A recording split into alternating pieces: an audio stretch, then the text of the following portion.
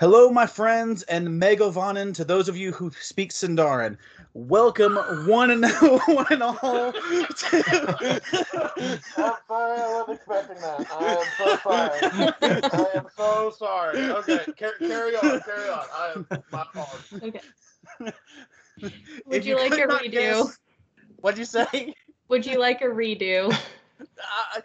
Honestly, no, I wouldn't. We're Okay. gonna leave this in. We're gonna leave this part in of me just blowing Josh's mind. I probably laugh every time, to be quite frank. Exactly. Let's just move on with it. I'd have been more impressed if it was Quenya.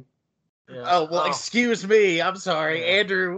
Andrew's fluent in Quenya, not Sindarin. Okay, excuse me on our Elvish dialects.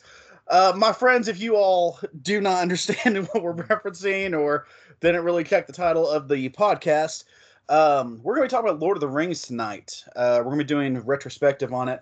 For those of you who do not know, it is 20 years old. The films are, anyways. 20 years old, December 19th of this month. And that's absolutely insane to me. Wow. I mean, thinking about just Lord of the Rings and how it's really kind of shaped my life, whether it was just in my personal life or even here with fandom correspondence.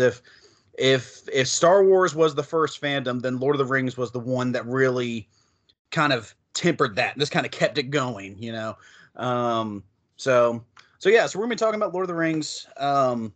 Thank you all so much for tuning in. If you have had a chance to check out some of the Christmas Fest podcasts going on, we're very excited about those. And then we've also got a really cool end of year podcast coming up, and so be on the lookout for that.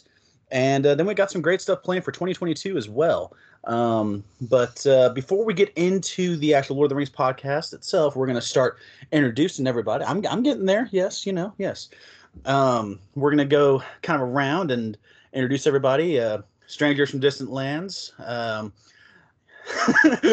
You will unite or you will fall to speak on this podcast. First up, we have the one.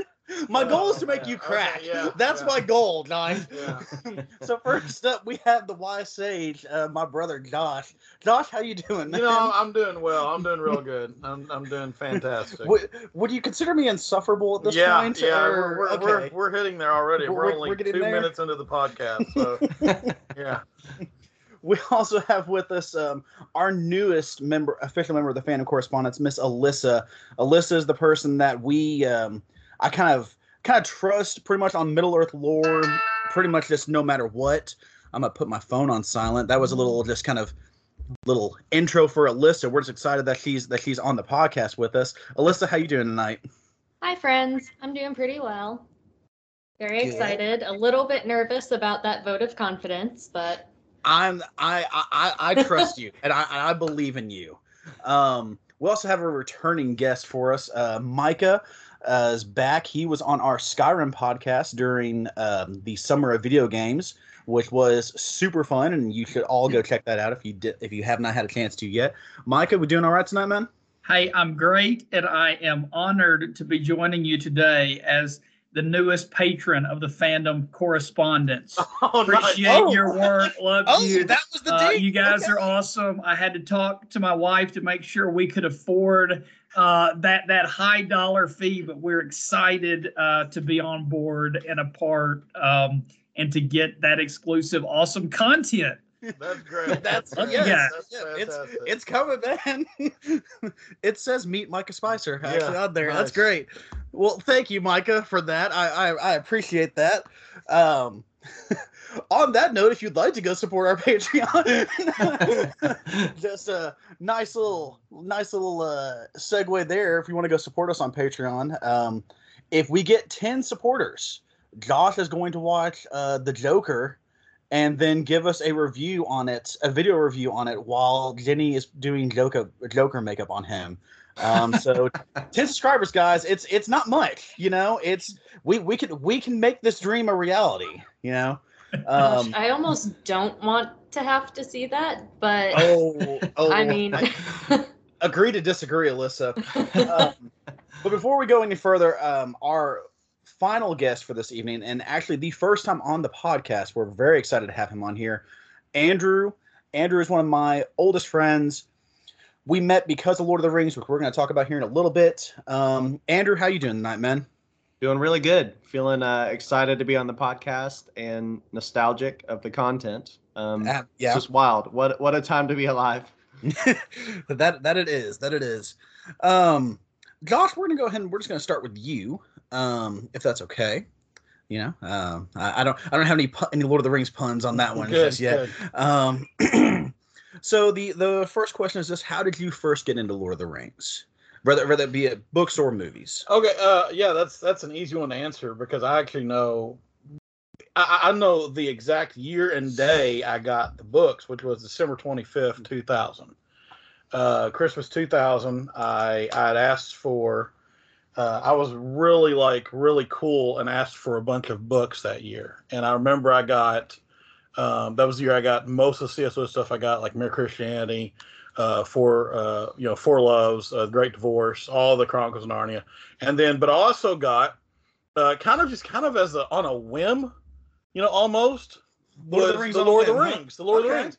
And like, I'll never forget the edition I got came in a box, and it had The Hobbit and had the three books separated. And so, it's a daunting book to get into, because you have these three, roughly 400 page, volumes here. Sure. The last one, of course, is especially daunting. Like, I don't suggest anyone actually like try to read ahead or look at like appendices until you're done, because you can get lost and drown in those. But it really is. I'll never forget just opening up and like, I can't remember, but like right after the title page, there was just the map, Mm-hmm. and the map just draws you in. Mm-hmm. The map just says, you've got to fall into this world, and just having all these distinct places, the Misty Mountains and Gondor and the White Tower and all this stuff that's going on, and I read the first book really quickly, and I was actually, we were sharing this with Micah a few nights ago. I read Two Towers while we went on a little field trip that you probably barely remember, but we went on a little field trip to go see George W. Bush inaugurated. Mm-hmm. Which has not aged well, by the way. That little piece of information has not aged well at all. But that was a thing that happened. And I remember thinking to myself, I'm going to take. I'd finished up Fellowship of the Ring, or was getting ready to finish up Fellowship of the Ring, and I remember thinking, like, I'm just going to take Two Towers, and then at the very last minute, I was like, I'll take Two Towers and Return of the King just in case I go through it all.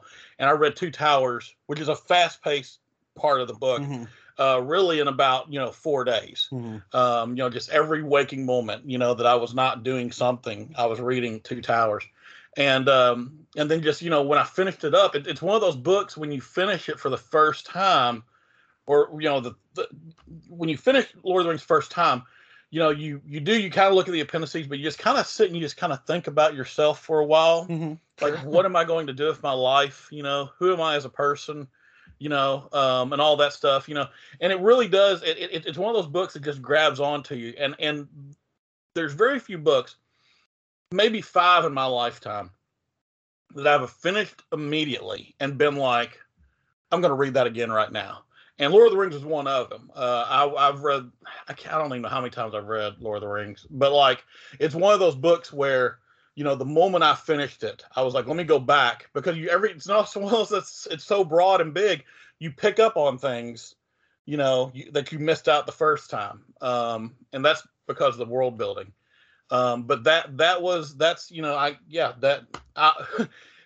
unfortunately, Lord of the Rings will always be attached to George W. Bush for me for the rest of my life, simply because of the premise and the time when I was reading it. So that's a little unfortunate, but at the same time, still, that's my first memory of it, and the interesting thing about that was, like, it was a good time to read because it's right before the movie. It's right when we're getting all these pictures of, I'll never forget the first picture of the movie we saw was Boromir picking up the ring in the snow. And it was in one of our Electronic Gaming Monthly magazines.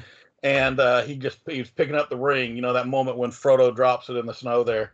and that's the first picture we saw, and I was like, oh, that looks interesting, you know, like that looks like Lord of the Rings.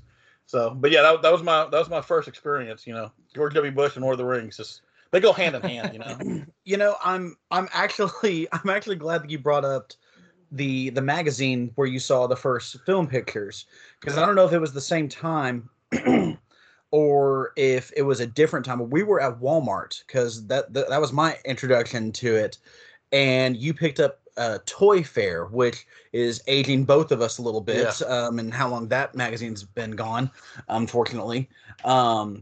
And I remember they had the first 4 figures, Right. Which were Frodo, Sam, a Ringwraith, and Strider, not Aragorn, Strider. Right. And those were supposedly like the pre-order ones, and apparently those sold out so quickly that then Toy Biz was like, well, we've got to get this on the roll, and then everyone was made a figure of by that point. And that was kind of my introduction, was more so getting into the toys before the actual film. I would love to expound on that, but for the sake of the audience and the rest of our guests, we're just going to leave the toys behind, because it's a bad idea for me to expound on that's what is, in my opinion, the last great toy line ever. Ooh. So let's just move on. Let's move on from that, and we might save that for a future episode. That might be another podcast later on down the line.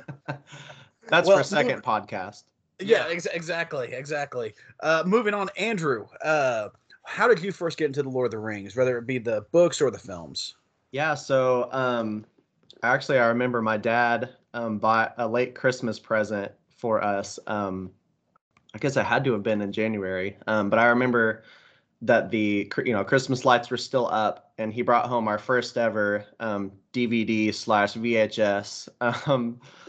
All in one twofer, and the only DVD he brought home with it was the extended Fellowship, in that beautiful green, marbly green box. And me and my brother and my dad watched it like that night. We plugged it in, we watched it that night,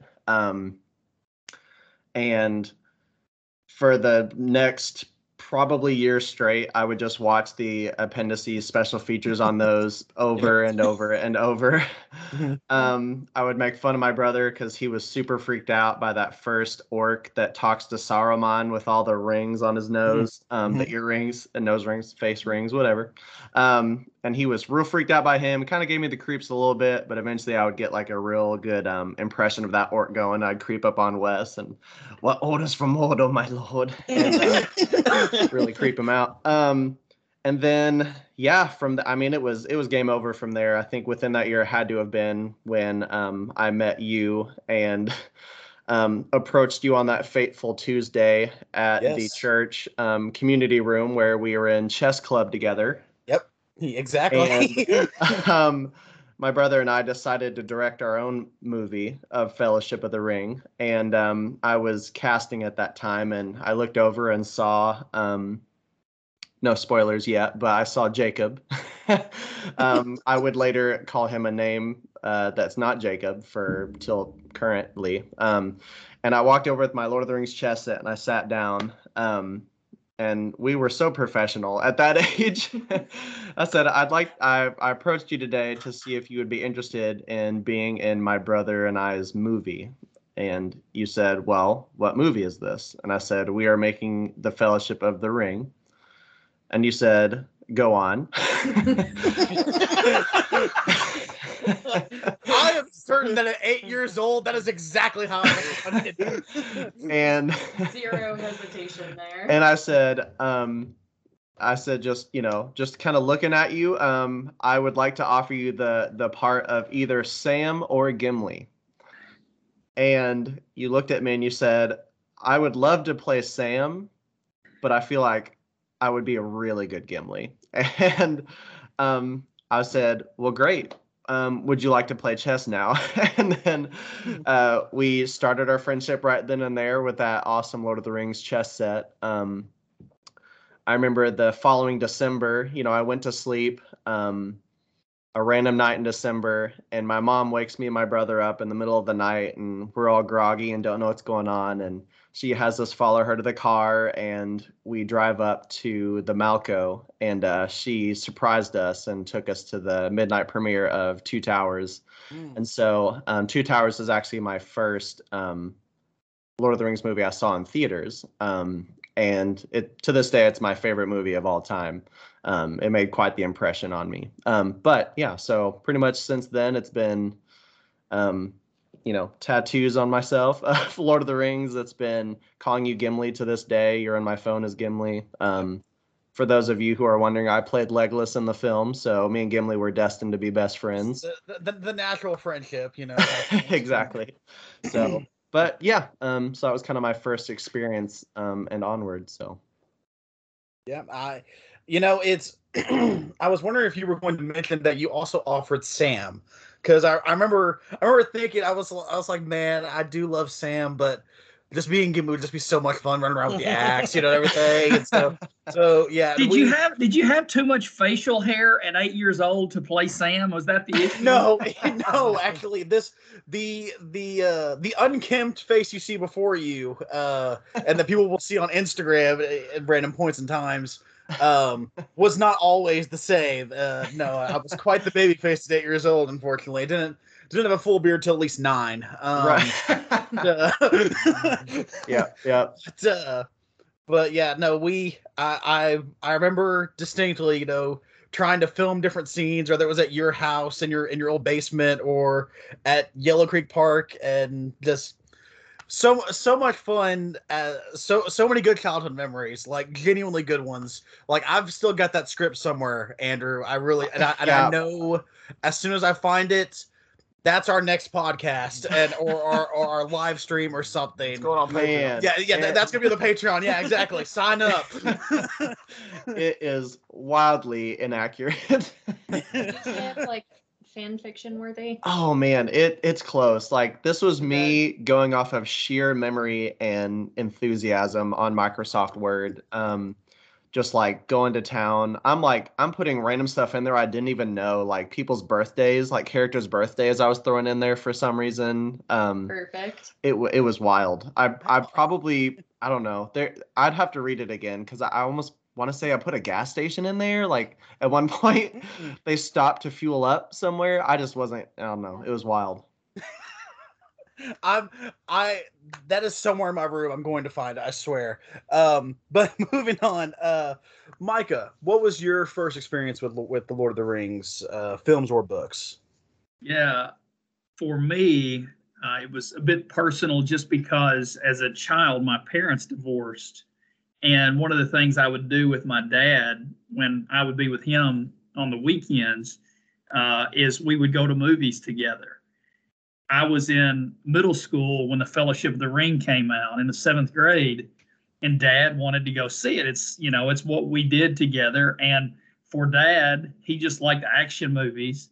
So there were swords and shields and bows and arrows. And he was like, let's go see this. And I had no interest in it. I remember thinking, gosh, we're going to have to go see this old school movie, based on a book that was written in the World War II era, so I'm just not feeling it at all. And it was one of the best movie experiences I've ever had in my life. I had the lowest expectations, but loved that movie. And the fortunate thing for us when we saw it, we went to an old dollar theater they had in Paducah because it had been out in a long time. So we see that movie, and the good thing is I didn't have to wait that long to see the Two Towers because it came out just a few months later. So that was what got me hooked, and glad to say that before Dad died, I got to take him to see all the Hobbit movies. Later in life as an adult, and that was just something that helped us to connect in a really meaningful way. So that was my introduction to the Lord of the Rings, and stayed faithful ever since because it was just incredible and remains incredible in my mind. Absolutely, yeah. No, it's it's funny to think of you ever having ever having very little interest in Lord of the Rings, like because knew nothing about it. I mean, at that Sure. time in my life, it was like, I don't know, what were you doing in 7th grade? I mean, chasing girls around the playground and, shooting hoops or something. I don't really know what I was doing at that point in my life, but it was not. I will say this: my priorities were clearly misguided if I wasn't waiting for the Lord of the Rings premiere, and I wasn't until I saw it, and then I was hooked. I do have to mention this, that for those of you who don't know, Micah and Josh and I, we game fairly often together, whether it be Call of Duty or Overwatch or occasionally Back 4 Blood more recently. And there will be a point where if Micah or I or Josh wants to play, we'll just say the beacons of Minas Tirith are lit. And if any of us cannot play, we know that a Theoden has betrayed me text is following sooner or later. Like that's typically our call. That's awesome. That's typically kind of our go-to. Alyssa, this is actually interesting because I actually don't know this about you. I knew Micah's and I knew Andrew's and I obviously knew Josh's. I actually don't know. How did you get into Lord of the Rings? So, just to preface, obviously, I'm a little bit younger than the rest of you. So, my first introduction to all of this came in, I believe, the summer of 2001. I was 6 years old, and my grandfather had the audacity to call me a hobbit, which I didn't know what that was at the time. And I was just like, hey, rude. Also, what do you mean? And he was like, you've never heard of a hobbit before? I was like, no, obviously, I'm 6. Why would I? And so he and my aunt started teasing me about that. And then they explained, hobbits are creatures about your size. They've got these big hairy feet. And I was not having it at that point at all. And so he went to my grandfather is a huge old school sci-fi and fantasy nerd. He just gave me his compendium of Asimov short stories, original first edition. So old school nerd. So he brought out his copy of The Hobbit, and he had my aunt sit me down and start reading it. And I was pretty immediately hooked from page 1, obviously, because how could you not be? It got to the point where she was reading too slowly for me. So after 2 weeks of maybe half a chapter to a chapter a night, I kind of got sick of it and just grabbed the book one day and sat down and powered through in a long weekend. And that was, I probably finished it around December, January. That was my first introduction. I had no idea that the Lord of the Rings existed at that point. They had not shared that information with me at that point, that there was more to it, until one night, I believe it was probably spring of 2002. I lived with my grandparents at that point, and I remember I was in bed and I got up to go get a drink of water or go to the bathroom or something. And my grandpa was in the living room. He was like, hey, come here for a minute. And he sat me down and he pressed play and basically sat with me to watch not the prologue of the Fellowship of the Ring, but that first beautiful rolling scene of the hobbits. Mm-hmm. Up to the point where Gandalf appears, and he's like, you know who that is? And at that point, I was utterly mind blown.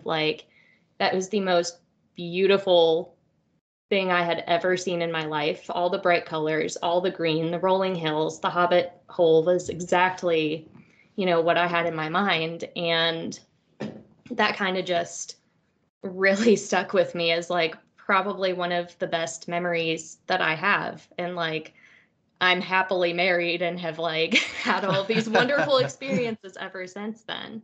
And we didn't watch the whole thing that night. Literally, it was just that first 10 minutes of just that introduction of the long expected party. And then we sat down and watched the whole movie. Maybe a couple weeks later, I don't know, but it was the same thing. Special extended edition, beautiful green cover. I had this thing when I was little watching those movies, and still sometimes to this day, just for the nostalgia, I would like to sit and like hold that pretty cover that looked like a book, and just like when I was younger, I would just imagine like I'm reading this while it was going. And yeah, we watched that one. I never got to see any of them in theaters because my family just wanted to preview and make sure, like, these are violent stories. We want to make sure that this isn't going to be something that's going to like utterly scar you forever. I mean, even though Bilbo's scene is like everyone's first is clearly the worst scene of that. Yeah. Yeah. We got through that fine. But yeah,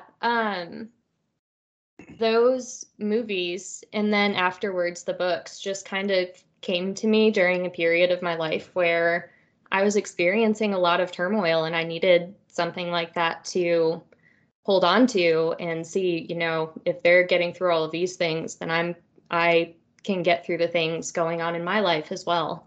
So in that sense, it was, you know, absolutely, I would say, the most impactful part of my childhood. And like, I'm so grateful that I've had my entire life essentially just immersed in it. So that's my story. Yeah, no, I cannot agree more, especially with that last part. I mean, that's the, you know, not to get too heavy, but obviously anyone who is listening to this has come through the last almost 2 years now, and their lives have changed in some shape, form, or fashion, you know. And they have gone through drastic things. And that's, to me, at its core, Lord of the Rings is a feel-good story. You know, because, you know, Yeah. as we, and I know we're going to get into multiple quotes and scenes of that later, where even at your darkest moments is when something good can still come of it. You know, something good can still happen. The light's never truly gone. And that's, being able to hold on to things like that is why really fandom in general is important, but especially Lord of the Rings, because Lord of the Rings always has that light to it. But yeah, I completely agree with you on that one, Alyssa. And it's funny you mentioned not being able to see the movies in theaters. The one I actually was ever able to see in theaters was Return of the King.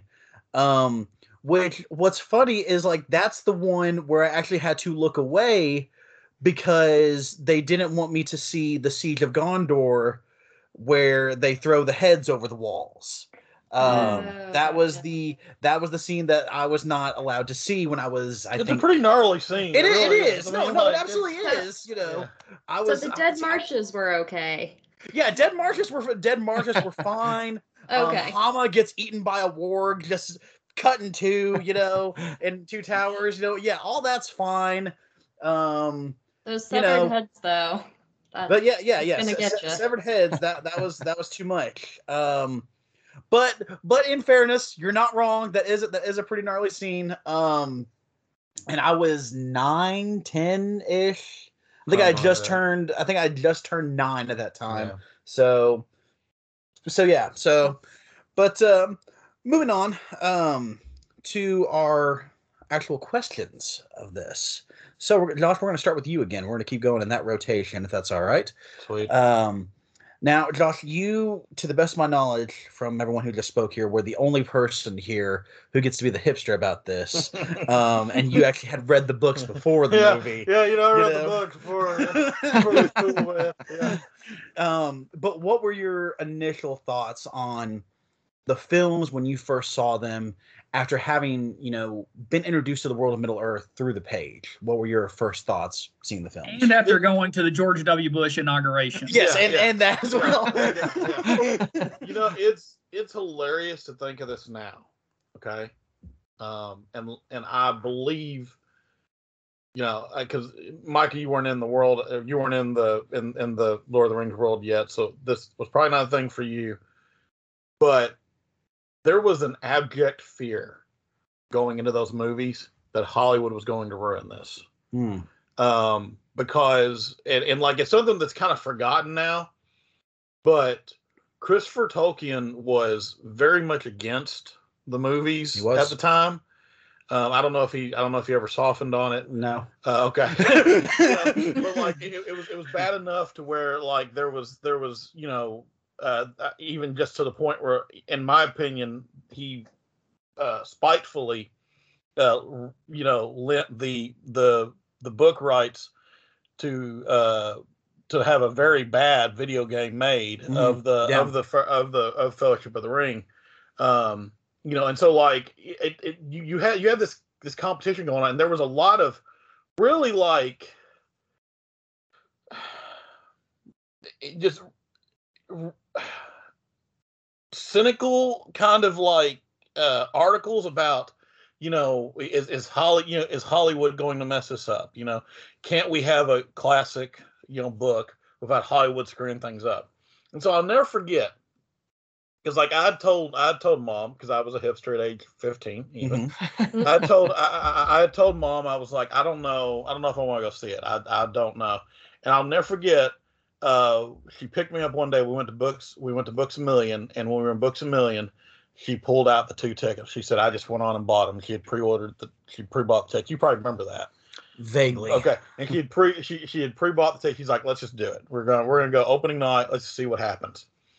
And you know, we went, and I think, you know, I don't know if you remember this or not, but like we got home, and we had also the 4 or 5 days before had gone to Burger King, demanded to see a manager, and had gotten every single one of the Burger King toys that formed the ring. Yes, absolutely. Yes. So like, so we came home, and the 4 glasses. Yes, and the 4 glasses. Don't forget the 4 glasses. And so we came home, and all Mom wanted to do was like talk about the movie with those. With the figures. She had me bring them all out. Because we had this like, and to this day, it's still, I mean, I've seen a lot of movies I love in theaters. You know, I've plenty of Marvel movies, you know, Dark Knight, you know. To this day, I've never left a theater feeling as good as I did when I left Fellowship of the Ring. And I think it's just because Peter Jackson was incredibly smart, particularly in the first movie, in how the tone that he left that movie with, which was still this very. It's really, real quick, I watched it just a few days ago. It is kind of jarring how earnest that movie is. You know, I mean, just like, because like I'm weirdly going into, it's going to sound like a weird transition, I know. But like I'm watching Succession right now at the same time. And Succession is like the most, like. I'll wait. You'll bring it in. Reel it in. Yeah. Succession's like the most cynical thing you could possibly see on TV. And like I was reading today, like The Ringer did their top 10 TV shows, and every one of them was like this, like, you know, depressing, with the exception of Dickinson. I haven't watched Dickinson, but I'm just assuming Dickinson isn't depressing.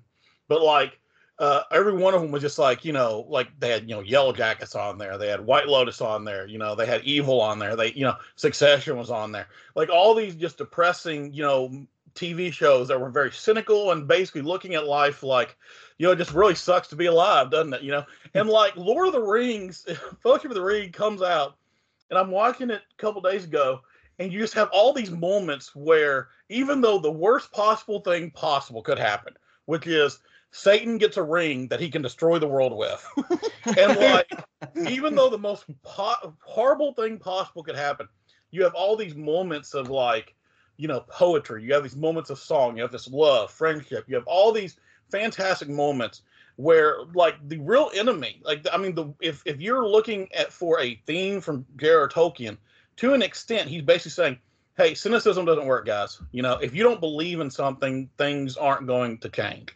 And that's what you come away feeling at the end of that movie, because the end of the movie, you know, and that's to bring it on back, as Andrew said, when me and Mom left, you walk out of that movie with, you know, I'm glad you're here with me, Sam. Walking into Mordor, let's hunt some orc, and then Enya comes on, and you just feel really, really good about yourself, you know. And you leave, and like, you know, things are going to be okay. I will really quick though. One before I hand it over. One funny anecdote. Mom had no clue there were 3 movies, and here's the thing. There were several people in the theater because I'll never forget this guy behind us. It is, you know, I'm glad you're here with us, Sam. You know, they walk off, Mordor in the background, credits roll. This guy goes, "What the hell?"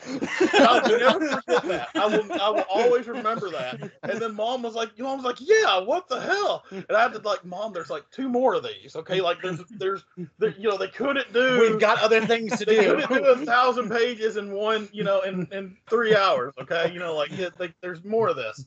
You know, but I'll never forget that. But yeah, no, I mean that's the feeling of just there's just an elated feeling at the end of this movie. And honestly, that's Peter Jackson does that with each movie. I know we're talking about more in Fellowship of the Ring, but Two Towers. I mean, even though Two Towers probably has the most depressing Somber, ending, yeah, because of Gollum, and then that creepy Bjork song at the end. But like, you know, I'm home or I'm back. Excuse me. Is just as nice of an elation moment. And then Annie Lennox. Yeah, and then Annie Lennox. And then you know, that's beautiful. Yeah. You know? So that's the strength of these movies, that even as action packed, as dark, and as you know, serious as they can get, they're extremely earnest in what they do. And honestly, I think that's going to end up being their calling card, you know, for as long as people are watching these movies. Mm. Yeah, no, I could not agree with you more. I mean, especially just like Alyssa had said, you know, and like you had said, you know, with the hope is really kind of the key thing in all of this, and that's leading right into that. When it comes, obviously the hope and the power of that could not really be portrayed very well without the exceptional actors and actresses in these films. Andrew, talk to me just a little bit. I mean, and obviously I know this is a large question, really kind of a large kind of lead in. The cast in these films almost seem too perfect in a lot of ways. So talk to me a little about the different performances in the Lord of the Rings films. And really, who were some of your standouts that just were basically page to screen, pretty much? Yeah. Oh man, golly. So I've read the books since then. I'm rereading Fellowship right now, actually. And you're right. Like, I can't not hear. I don't know. I'd be hard pressed to find one person in the trilogy that doesn't just like embody the character, especially ones they were written by Philippa and Fran and Pete. But they all did so well. But I think the ones that definitely stand out for sure is Ian McKellen, of course. Sir Ian McKellen as Gandalf. Viggo Mortensen, for sure, as Aragorn. You know me, I love Legolas. I love me some Orlando Bloom. He did. Oh man, he like, yeah. So, oh gosh. So the question, what'd you say? Short? What'd you say? I basically just kind of talked about the different performances within the films and everything. But you already mentioned the one that I really wanted to get to because I was curious. Does anyone else know who was almost Viggo or who was almost Aragorn? I do. Unfortunately. Yeah, it was not going to be Viggo Mortensen. So much so that I think principal photography actually started with Stuart Townsend. There's very early pictures in an Entertainment Weekly we have here somewhere with Stuart Townsend as Aragorn, and it is weird looking. And like, nothing against Stuart Townsend. The only movie I know him from is League of Extraordinary Gentlemen, which is a very bad movie, so I'm not going to hold that against him. But I know for a fact that he would not have done a better job than Viggo Mortensen does as Aragorn. I would also like to point out that very early on in the process, they had offered the role of Aragorn to Nick Cage. And if nothing else makes me believe in God, it is the fact that that did not go through. What an alternate reality that would be, where Nick Cage is Aragorn. He had two close calls, Superman and Aragorn. Come on. I wouldn't have, and again, I can't imagine a world without Sir Ian McKellen playing Gandalf, but Sean Connery, I think, would have done a phenomenal job as well. Because I know he was offered it initially, and he felt like he couldn't give it what it deserved, and passed on it. But yeah, I mean, I just read the part where Strider says to the hobbits and the prancing pony, if by life or death I can save you, I will. One, it's a beautiful line. It's an amazing sentiment, and I think just with the script that they had with the film, just certain lines in the book, any of them that they gave to the characters on screen, those actors, I mean, they got across every bit of the beauty that Tolkien put in there in the first place, I think.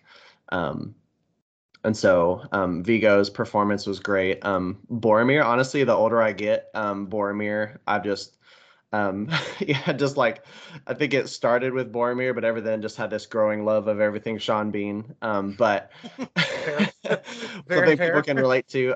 But yeah, so just he's one of the most relatable characters, I think. Legolas, he doesn't have a ton of lines, but you feel every bit of his support of his friends in the film. You feel every bit of his royalty. So he's one of my favorite performances. Just the chemistry between the whole fellowship in itself, I think was fantastic. What a question, though. I mean, I'm just scouring through some of my favorite moments throughout the whole trilogy, and it's hard to name. It's hard to limit it down to a couple of performances. I think Gandalf and Pippin's conversation in Minas Tirith about the Grey Havens, that sticks out to me a ton. Of course, you texted me today, but Gandalf and Frodo in the Mines of Moria before his nose tells him which way to go. I guess a lot of them do involve Ian McKellen. So Ian McKellen's probably the top. Yeah. Yeah. He's the standout that, he's the through and through for the original trilogy. He's the council, the power. And then, yeah, so I think he's probably one of my favorites performances throughout the whole, legendary. It'd be hard to pick one above him, but at the same time, it'd also be hard to count out the others as well. So, yeah. So I definitely understand where you're coming from. I definitely agree with Ian McKellen. Ian McKellen's probably my standout too. Did he win Best Supporting for Fellowship? I know he was nominated. There was no actor that won for any of the Lord of the Rings movies. Ever. Okay. See, I knew he was nominated, and if anyone deserves it from the first one, they didn't win that many awards really until Return of the King. Yeah, that's when the Oscars were like, well, we gotta fix this somehow. But there were 17 total. 11 came from Return of the King. Yeah. So. 39. But when's the last? But hey, guys, at least Beautiful Mind. That's a classic movie. Y'all watch that Beautiful Mind movie recently, or The Hours? Have y'all watched The Hours recently? That's where Nicole Kidman put on a prosthetic nose. Y'all watched that recently? None of us are bitter. We've all moved on. Yeah, not me. Clearly, we've all moved on. Yeah. And of course, Andy Serkis is the man. Oh yeah. You can't count out his performance and what he did for fandom. Any fandom you can think of, he's made it better in some way. Absolutely. I think people who don't know Lord of the Rings know Gollum. People who don't know Lord of the Rings know My Precious. They know the voice, and although I think I still agree with you, I think McKellen is the one to really look at, Andy Serkis's Gollum is 100% the most recognizable, you know, and that's what people, especially I know in the second one people definitely did that, where you go away and he's one of the performances that's in your memory, you know, and I mean. I mean, the amount of times My Precious has just been used. Exactly. Like, it's astounding. He deserves royalties, I think. It seriously does. I mean, Yeah. in all honesty, yeah. But you know, I'm glad you mentioned Andy Serkis, particularly because of their use of CGI to bringing Gollum to life, and my next, that actually kind of leads to my next question to Micah. Actually, what would you say these films meant to adaptations going forward, and honestly, just kind of films in general? Looking over the past 20 years, I mean, how many films do you think would have been made if it wasn't for the success of Lord of the Rings? Yeah, I go through this with my wife, and what's interesting is I'm the one that introduced her to the Lord of the Rings. So you're welcome, fans, and which she loves, by the way. But you know what she'll say, you know, and she grew up on Harry Potter. It was something she watched as a kid, and she had read as a kid, so she was enthralled with it. And it was kind of her introduction to fantasy, you know, to the fantasy, you know, world, if you will. And so she'll say for her that Harry Potter is better. And of course, I'm not arguing that. I would argue against that to the death, you know, to the very end. If by life or by death I could make that argument, I would. But my point to her is, without the Lord of the Rings, there is no such thing as Harry Potter. I think that's what it means to the genre. Not only do I think that when, you know, we see that in films and in books, but in video games as well. Some of my favorite video games, The Witcher 3, Skyrim, which I've been on here and we've discussed previously. These games are grounded in what we saw in The Lord of the Rings and what we read in The Lord of the Rings. And probably, you know, what kind of defines, I think, my generation in terms of a TV show experience over the last decades has been, you know, Game of Thrones. And I think without the Lord of the Rings and its influence just in creating that fantasy world, I don't think you have Game of Thrones. So to me, the impact is significant and continues to this day. So we have Tolkien and his genius to thank to a lot of that, in my opinion. I completely agree, especially about Game of Thrones, because I mean, Martin talked all the time in interviews during A Song of Ice and Fire when the books were coming out, even before the show, about how much Tolkien inspired him. You know, I mean, because really, if you write any kind of fantasy, I mean, Robert Jordan, R.A. Salvatore, Patrick Rothfuss, Brandon Sanderson, any of the like more so modern fantasy writers over the last, you know, 30, 40 years, everyone has something going back to Tolkien. You know, even as myself as a writer working on a fantasy, there are things that are going back to Tolkien, you know, because you honestly, you can't not do that with the groundwork that he laid in just storytelling just in general.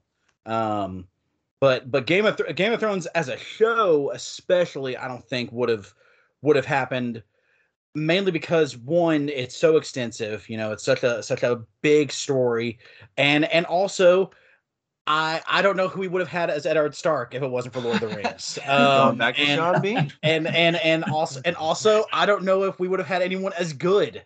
In fact, excuse me, not I don't think, I know we would not have anyone as good as Sean Bean if it wasn't for Lord of the Rings and it wasn't for that role, because, you know. But yeah, I definitely agree with that. Alyssa, I'm sorry that I actually gave you probably the hardest of these questions. Josh already kind of mentioned it a little bit, but you already knew this as well as I did, that Christopher Tolkien, J.R.R. Tolkien's son, always made the statement that he was worried about the sensationalism and the commercialization of the films. 20 years later, do you think his concerns and criticisms were merited? I hope someday that my kids love me as much as Christopher Tolkien loves his father and his father's work. Absolutely. Just having that kind of legacy and that sort of fierce protector of that kind of legacy. I mean, they didn't even dare start working on a Netflix show until Christopher Tolkien passed away. Mm-hmm.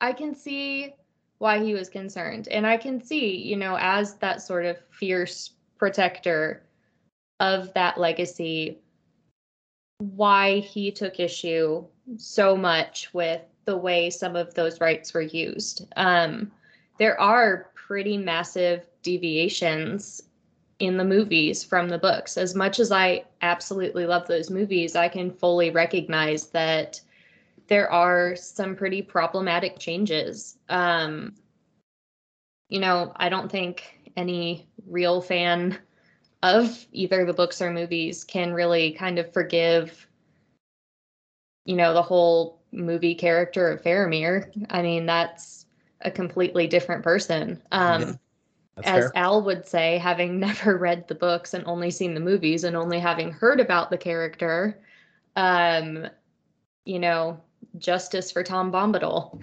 I think it kind of was a disservice to the original work, you know, the end of Return of the King, where the hobbits go back, you know, back to their good, their green, their beautiful land, and see that even that has been absolutely destroyed and corrupted by the evil, and they have to rebuild. I know, you know, obviously there's time constraints when you already have a movie that's 4 hours long, essentially, not being able to squeeze that in. But I think that definitely took away from the book in that sense. Just seeing, you know, there really is no going back to the way things were before, but that doesn't mean you can't take that brokenness and that damage and build something new and build something from what's left behind. I think, yeah, I don't know. I'm getting a little off topic here, but No, you're definitely on topic.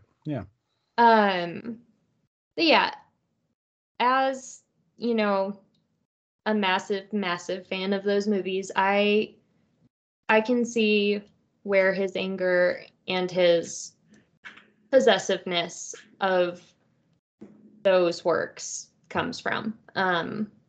I don't think it's fair for me to be able to speak for him or, you know, speak for the estate answering that question, but I can see and understand that perspective while still appreciating the art that we got out of it.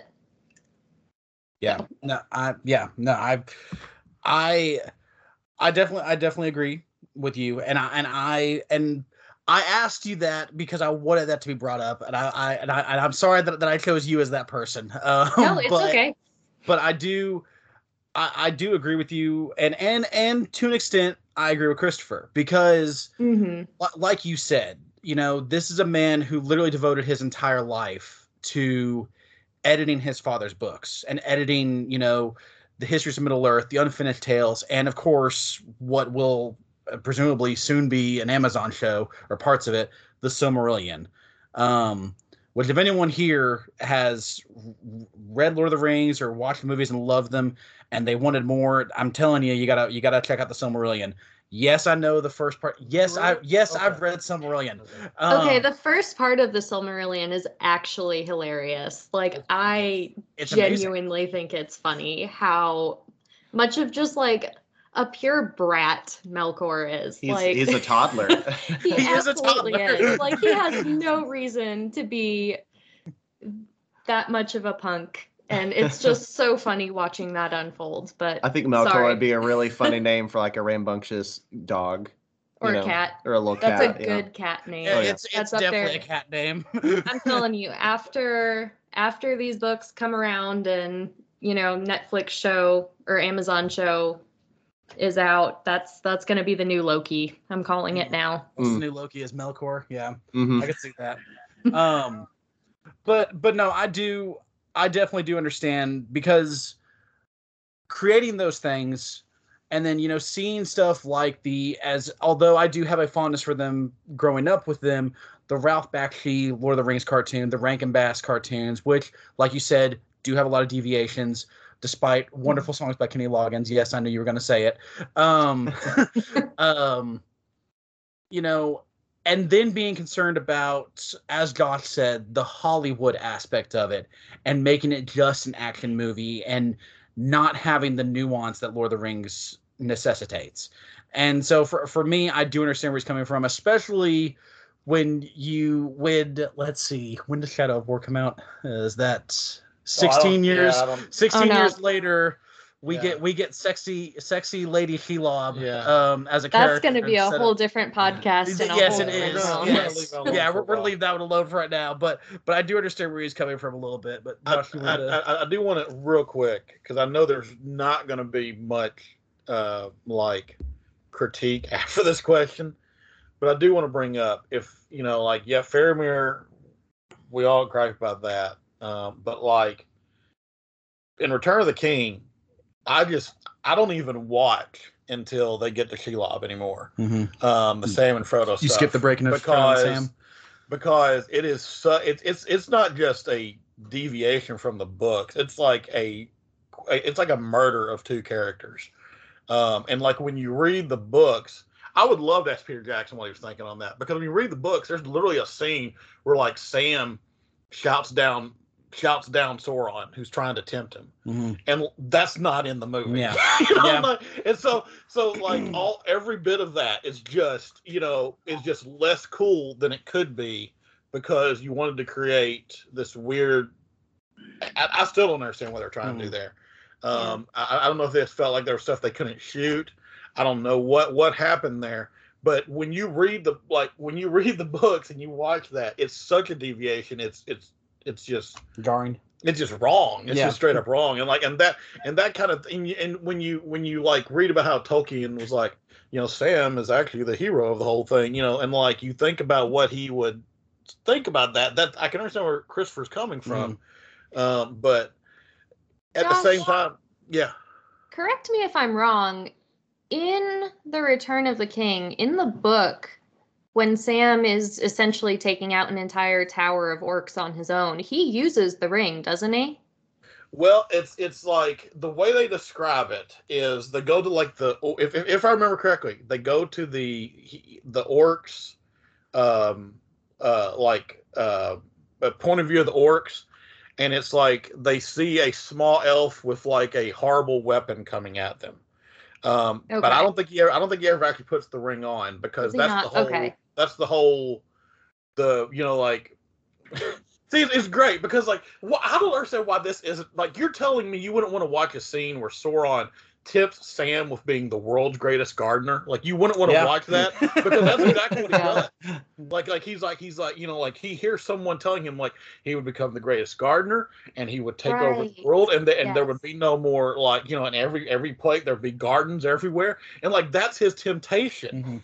You're telling me you wouldn't want to watch that? I'd watch that. You'd rather watch Frodo make Sam climb down those stairs for an interminably long time, that's what you want to watch. It just bothers me, but no, yeah, to your point, I mean, that's another thing that's cool that's really kind of missed out. You see a shadow on the wall, with Sam going up those stairs, but in the books, it's the orcs are we saw a little elf with a horrible weapon murdering us. We are terrified of this thing. That could have been.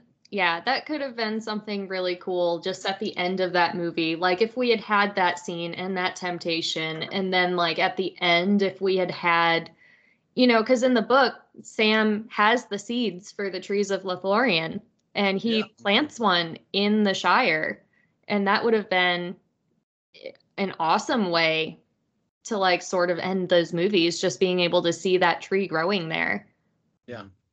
I mean, there's just a lot missed out on, but here's the other part of that is that it's on the illustrated edition of Lord of the Rings on my Christmas list, which is going to be another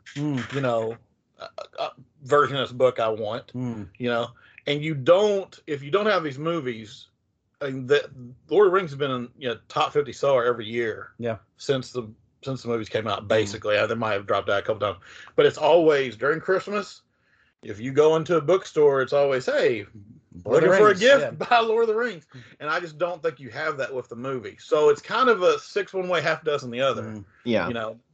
Well, it's like, and if you just look like, you know, I mean, obviously the sheer work that went into creating the Legendarium, and it's like I find myself having this weird, you know, almost Deadpool's advocate role of, it's like, well, did you you know, like, can you expect every single thing? Like, yes. Can you expect every single, you know, word of dialogue, every single, you know, scene, every single motivation to be true? Like, I can't think of one film, even on a short story book, that was able to keep the integrity of the original source material. Something as simple as How the Grinch Stole Christmas or Horton Hears a Who. Like, even those take liberty, and maybe that's the Hollywood that everyone is so worried about as well. But I find myself trying to focus on how much they got right. And I think that absolutely far outweighs, which I think we all have landed on, essentially, you know, is that what Peter Jackson did and how much heart and love he and the crew put into making these films does outweigh the stuff that maybe doesn't make sense or definitely could have been better. And I just kind of revert back to you know, the books didn't go away after the movie. You know, after the movies came out, you know, if anything, we just have you know, again, more exposure, more ways to enjoy the sandbox that is Middle Earth too, you know. Gosh, I just think of the thousands and thousands of hours that the armorers and costume creators put into making all of that chainmail. Like literal thousands of hours doing individual links for hundreds of costumes. Yeah, no, like that's the, you know, at the end of all of this, like you said, Andrew, you know, when it comes right down to it, you can say more good things than you can bad things about these films. And I think that's, and of course, you know, like Josh said, you know, every year since, you know, the movies have come out, either Lord of the Rings or some Tolkien book, whether it was Children of Hurin, Fall of Gondolin, Baron and Luthien, a Tolkien book has been somewhere in the top 50 bestsellers.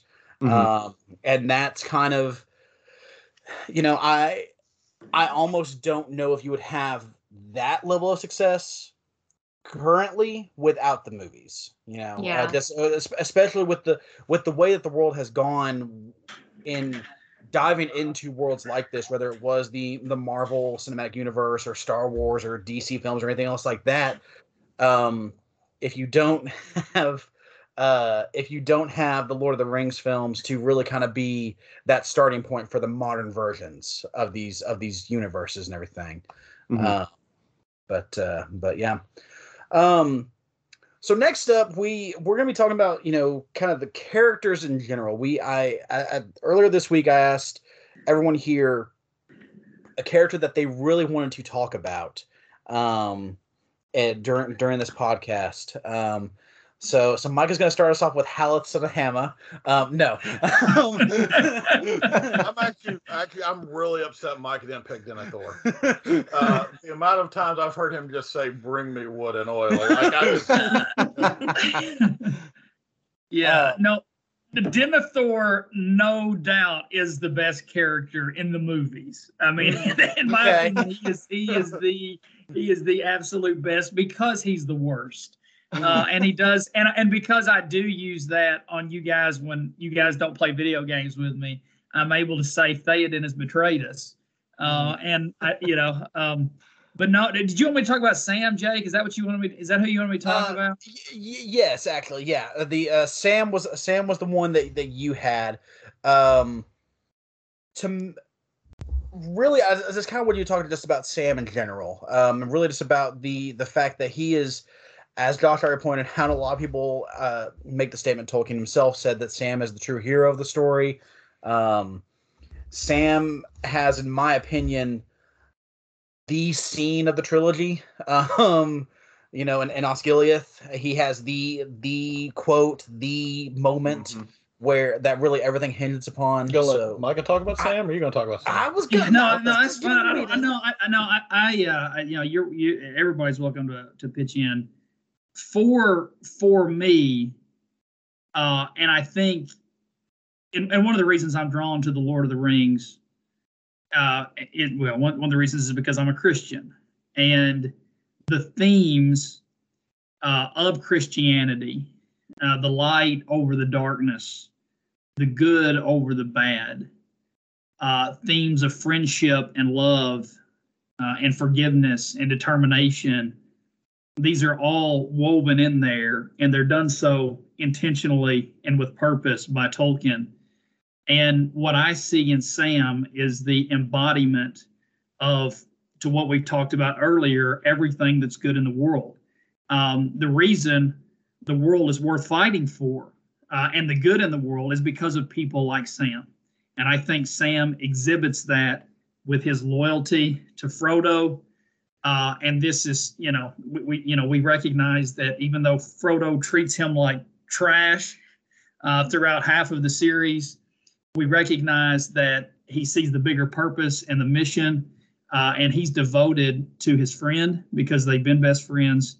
And he is, he's devoted to the greater cause, and he's willing to forgive and love and sacrifice, which is another great Christian theme that we see out of Sam. So to me, he embodies everything that's good about humanity right in that character.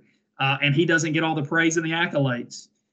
He's somebody who's behind the scenes, doing the grunt work, not getting the love and the appreciation. But without him, the ending's a lot different. Yeah, no, I mean, it's just without. I mean, Frodo says it best. He wouldn't have gotten far without Sam. Like that's kind of the go-to. Yeah. Josh, you had chosen an interesting character, but also one of the best, and one that I kind of thought you wanted to talk about him, but you said you wanted to talk about Boromir, okay, and you want to talk about. So what drew you to really choosing Boromir? Well, my favorite character in the book is Sam. I mean, for all the reasons that Micah Micah's already talked about, but the character that the more I read the books, the more I watch the movies, that I tend to grow more attached to every time I read is Boromir, because Boromir's interesting because of the fact that Boromir is an atheist in the foxhole. That's what he is. You hear that term, there's no atheist in the foxholes. J.R.R. Tolkien is someone who experienced war, would probably be someone who would tell you completely different. And that's kind of what Boromir represents, in my opinion. And what's interesting about him is that, Mike's already talked about kind of the Christian themes. And one of the reasons I like Lord of the Rings is obviously the Christian themes. But there is this tendency among Christians, this almost like Calvinistic influence. If you know what that is, fine. If not, don't look it up. It's not worth your time. But like there is this Calvinistic influence to kind of view anything non-Christian as useless, or anything of the world as just something that, is just doesn't have any bearing on life. What J.R.R. Tolkien does with Boromir is he takes a guy who is the complete inverse of every other person in the Fellowship and says, this guy matters. Because Boromir, he has no belief system as far as like, as far as like he doesn't believe in elves. He doesn't have any like love for elves. He doesn't have any love for, Aragorn, son of Arathor, where you been for the last, 60 years of my life? Like he doesn't have any of this belief in this. And when you look at, it's one of the reasons why when people kind of start to bash the character of Boromir, it makes me upset because let's just all put ourselves in his shoes for a second. You walk into the Council of Elrond, a place that is, we are told, okay, has one of, if not the best army, one of the best armies in all of Middle Earth, but it's just kind of stuck in the middle of the forest somewhere. You walk into this place you've never been before. All these people who know how to fight the enemy, but you've never seen them and have left you on the front lines, they sit there and they tell you, well, instead of giving you the most powerful piece of weaponry in the world, we're going to hand it to this hobbit, and we're going to tell this hobbit, and we're going to have him go to Mordor and dump it in the fires, something that Isildur, great warrior, could not do himself. Not only that, when we create the Fellowship, we're not going to just send one hobbit, we're going to send 4 hobbits. Okay? And like in the books, Gil-galad is sitting right there. Like he's just sitting there. And like Elrond at one point is like, 9 servants are the ring wraiths. We will send 9 servants in the Fellowship of the Ring. And when you think about that in context, if they went mano a mano against the ring wraiths, you know Boromir is standing there going, well, I'm going to take out 3 of them by myself because I know the hobbits aren't going to do anything, right? You know, and so like it's really, when you look at it from his perspective, he's the only guy approaching this thing from a logical point of view, and that's eventually what ends the breaking of the Fellowship, because he's the only one that can't see the hidden hand behind all of this. The most heartbreaking line, and the books say it and the movie says it, is it's not yours save for unhappy chance. That is the most heartbreaking line in both the books and the movies, because it tells you right then and there that he does not understand where that unhappy chance comes from. And I mean, how could he? He's been stuck on the front lines his entire life. His father's crazy. You know, like, I mean, you know, and it's, you know, he sees the strength falling, and, you know, why wouldn't this fall to him? You know, why wouldn't this come to him? That's where the battle is. So like, you know, when you think, for me, Boromir is just, you know, he's representative of, you know, the argument against having belief or having faith. And I don't even mean like, I'm not even saying faith as far as like religious. I'm just saying having faith in a concept, or faith in something that is going to matter to the world. And Boromir is the argument against that in a lot of ways. He's the argument for, nah, kill your enemies the way they kill us, you know, and that's interesting to me. And the last thing I'll say about Boromir is, you know, when you read the books, like I don't want to, I'm not, obviously, I hope both the Game of Thrones fans and the Harry Potter fans will understand where I'm coming from when I say this. But like in Game of Thrones and Harry Potter, you know, if you're the bad guy, you know, typically, or like you're an antagonist or something like that, or even sometimes in Game of Thrones, if you're not an antagonist, you know, if you're just stupid, horrible things will happen to you. And, you know, with Boromir, one of the things that I love that Tolkien does for him is, even though he is an antagonistic influence in a lot of ways, he still gets to go out like a champ. And there's, every time Boromir is spoken of, with the possible exception of Gandalf saying that Faramir is better than Boromir, which always makes me angry at Gandalf. But like, every time Boromir is spoken of, there's like this pity that's spoken of him. That's not like it's almost like a, you know, like how horrible this is, you know, that there are people like this. And that to me is, you know, to put that character so front and center, that's part of Tolkien's genius, in my opinion. But Josh, don't you think that he has kind of a brilliant moment of redemption? Yeah, I mean, he does. And understanding, like, it's, you know, for him, it was, you know, he was blind, but now he sees, kind of thing. I mean, it was he, you know, because you're talking about, he, you know, he doesn't get the bigger picture, he doesn't understand, and then all of a sudden he has that moment, though, where his eyes are opened. Yeah. And that's what I mean. Like, he does. Yeah. He goes out, you know. I mean, like, you just like, I mean, well, I mean, just here you go. Like, you know, compare it to how another Sean Bean character goes out in Game of Thrones. Like, compare the two. You know, I mean, there you go. And like, and that tells you, like, you know, George R. R. Martin, you know, somewhat mean-spiritedly wants to tell you, like, if you're like this guy, you're not going to survive in the world. And J.R. Tolkien, on the other hand, is like, if you're like this guy, you know, you can still be a force for good. You know, even if you screwed up so much. Therein lies the difference, you know, in my opinion. Yeah, no, I've been dealing with the cat. Yeah. But no, I completely agree, and I wanted the Boromir sermon. I was prepared for that. Yes, I was 100% ready for that. Moving on though, Andrew, you had picked an interesting character because although he is very clearly, you know, like the awesome guy to really look for, and pretty much every film he has a standout moment. But like even to your point, you even said Legolas does not have a whole lot of lines in the film. I think he kind of gets a little undercut there. But why did you choose Legolas? What really makes Legolas stand out for you? So, of course, my first, experience with him was, oh, he's the cool guy. He's the medieval sniper. He's the,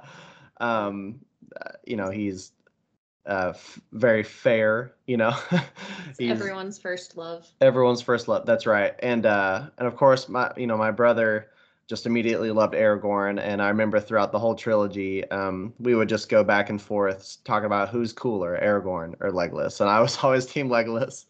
Wes was always Team Aragorn, and oh man, just those sweet moments in the theaters watching Legolas do whatever he did in that movie, for the first time, just like elbowing Wes, when he rides the shield and Helm's Deep, when he takes out the Oliphant, and so short of that. Just him being just BA, if you will. I think his loyalty to Aragorn as a friend really drew me to him as a character as well. And I think he's humorous. Like there's definitely humorous moments within all the Lord of the Rings films. But to me, Legolas's subtle humor, for example, when Aragorn comes back from falling in the river and he goes, "You look terrible." I've just always resonated with that type of humor, that sarcastic kind of brotherly love, that like I'm with you. The fact that he saved the pendant at all, is holding out hope that Aragorn was okay. And so for me, and even into the appendices in the books, like him after the War of the Ring, kind of revitalizing Mirkwood and eventually bringing Gimli with him to the Undying Lands, to be the first dwarf, I believe the only dwarf to ever go to Aman, to the Undying Lands. That just speaks of his loyalty to his friends, his willingness to serve a greater cause and a greater purpose. And the fact that he's a prince, he's royal, but I feel like he doesn't really lord it over anybody. Most casual watchers of the film might not even know he's one unless they're paying attention whenever Gimli says an Elvish princeling. And so I just kind of like his it's funny to say humility because he is the cool guy that boasts obviously with his friends. But that, that humility, the loyalty, the humorous side, and then, of course, just he's a force to be reckoned with. I feel like you can trust him to keep you safe. So Legolas has always been, just definitely one of my favorites. May I ask you one question about Legolas that maybe you'll be able to shed some light on, and I think observers understand this. He seems to have unlimited arrows. Do you know anything about that? I mean, but there's always another arrow. So he, I think in the books, actually, he scavenges after each battle and picks them up. The only ones he leaves are ones that are broken, and they're seldom broken. Because he won't hit armor, which would typically shatter an arrow if they hit it. He usually finds his mark, and so that's what he'll do. They didn't show it a lot in the films. in the Hobbit movies, you do see him reach at one point and he's out of arrows. That's the first time you see him kind of panicky, like, oh crap. There is something like that in one of the books. I can't remember which one, where like he does end up having to like use his little swords he has because he is like out of arrows at that point, and he's still like incredibly talented with that as well. And I love one of my favorite parts of the film, to speaking of that too, is in the Amon Hen battle, where he takes an arrow, takes it out of the quiver, flipping it, and he stabs an orc with the arrow just like it's a knife, and then shoots someone. So like in my mind, I was like, he's really maximizing damage with those things. Oh my goodness. Oh, this is excellent. Oh my gosh. But yeah, so that's that's what I would say. He's a master bowman. I don't know what to tell you. Yeah, to speak to that part about humility, Andrew, it's really interesting because he's for readers and for people who've watched all the movies, he's Thranduil's son, right? Mm-hmm. Yeah, so like if you read The Hobbit, if you read The Hobbit first, Thranduil's kind of a bad guy. Like, I mean, he's not. I mean, he's not great. He's not a good guy. He's apathetic, And then like when you get into, he's gorgeous though. He is gorgeous. He's gorgeous. He's like the most beautiful man. But like when you get to Lord of the Rings, and you get to the part where Legolas shows up, and they're like, of Mirkwood, you're just kind of going to assume that he's going to be horrible too, and it's just complete inverse. He's like this really wise, poetic. He's a singer. Like it's all completely different from Thranduil. I don't know. Like I haven't really. Alyssa, you might know this. Like, is there something about his mother that because some of them they'll be like, they take after a mother or whatever, but I don't even remember hearing about Legolas's mother. There's not too much. His age is even a little. Yeah. They think he's around 600 or so at Council of Elrond. He's still very young. Mm-hmm. Yeah. Like, he's still very young, bright-eyed, bushy-tailed in Lord of the Rings. It's funny that you say that about Thranduil, though, because, like, my interpretation from reading The Hobbit first is that, like, Mirkwood is kind of the party city of the elves. Like, that whole scene when they're, like, first discovering, like, the elves around the fires, like, for some reason, my brain goes straight to, like, the Monty Python Holy Grail part where they, like, get to Camelot. And then they're like, you know what? Never mind. Let's not go to Mirkwood. It's a silly place. Exactly. Yeah, exactly. Yeah. So that was my take on him, but that's probably a very silly take to have. I'm happy about that take though. Yeah. But to answer your original question that I again got very sidetracked on, there's not a whole lot about her, I don't think. It's just weird because he's very different from Thranduil. Yeah, he just is. In the books and the movie. Yeah, he's just very, very different. Yeah. Alyssa. Yes. The character you chose is very, very interesting because it is a character that literally the older I get, the more I start to kind of relate to him in a lot of ways and really kind of understand a lot of where he's coming from, really, which is going to sound kind of dour. But you chose Theoden. And so I'm kind of curious, what about Theoden do you just love about him as a character? Is Theoden dour? When you got Grima Wormtongue crying in your ear, I meant more so in the aspect of like I feel like Alyssa was. Alyssa, justice for Theoden. Justice for Theoden here, okay? Theoden's a great person. Yeah. I'm just saying, Alyssa, go ahead. I'm sorry. Yeah. Excuse us. So like I said when you first asked this question, first of all, he's like the OG horse girl. And like, obviously I love that. But yeah, no, I think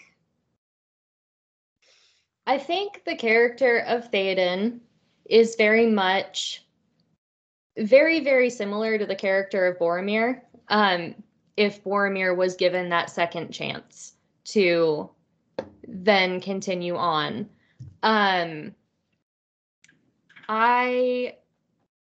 I'll probably talk more about this in a minute, but like probably one of my favorite things about Theoden is during that Battle of Helm's Deep. And I said this too earlier when we were talking about it, just the, dichotomy of Theoden's what can men do against such reckless hate, then contrasted to Sam's whole speech that he's giving throughout the ending of that whole battle, where these things are kind of happening. They're sort of coinciding when Sam is, giving his speech about this darkness is a passing thing. The light will shine again and it'll shine the clearer, which is my favorite quote in all of Lord of the Rings lore. Just kind of seeing Théoden having sort of an opposite approach to like this overwhelming, horrible situation he's in. He's just seen most of his men die. He doesn't really have hope at that point, and he's still in the mindset of, ride with me one last time. Like, we're going to die here, but we're going to go out swinging. So just kind of having that one more time, let's do this. Like, we're not going down without a fight, and still riding out knowing this is the end. And then it's not, and that's wonderful, and we love that. But I just kind of always related a little bit more to him than to Sam, just because like I struggle with a lot of mental health issues. Those of you who know me know a lot of depression, a lot of anxiety. Théoden is a very relatable character to me.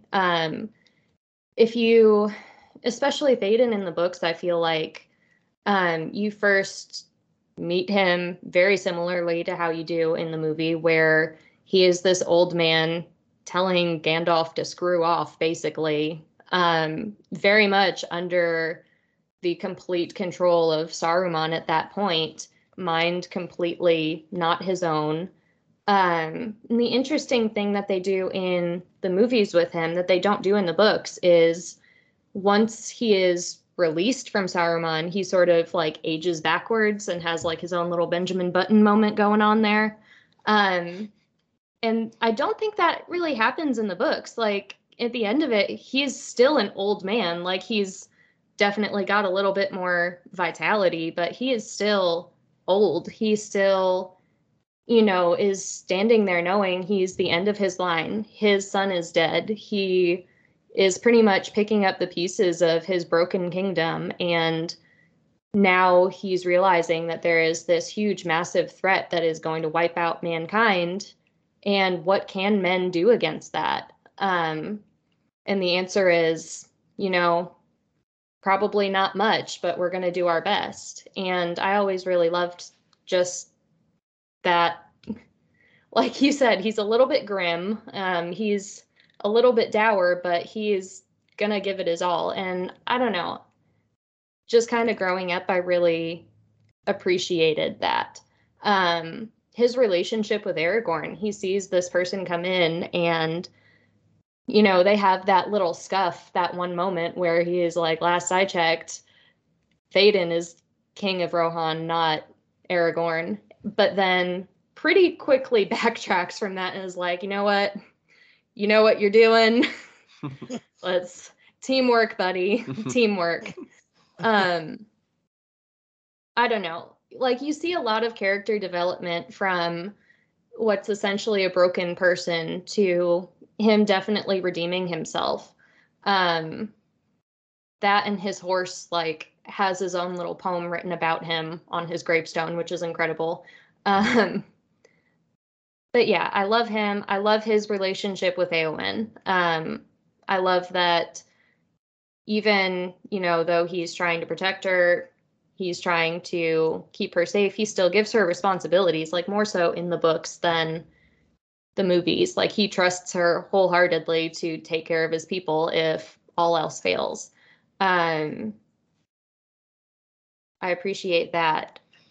I appreciate the respect he has for the other characters in general. you know, he is one to listen to counsel, especially as they move farther on and he develops more of a trust. So yeah, I could go on and on and on and on and on about this character, but I do really relate to Theoden, I think, more than to the others. Just,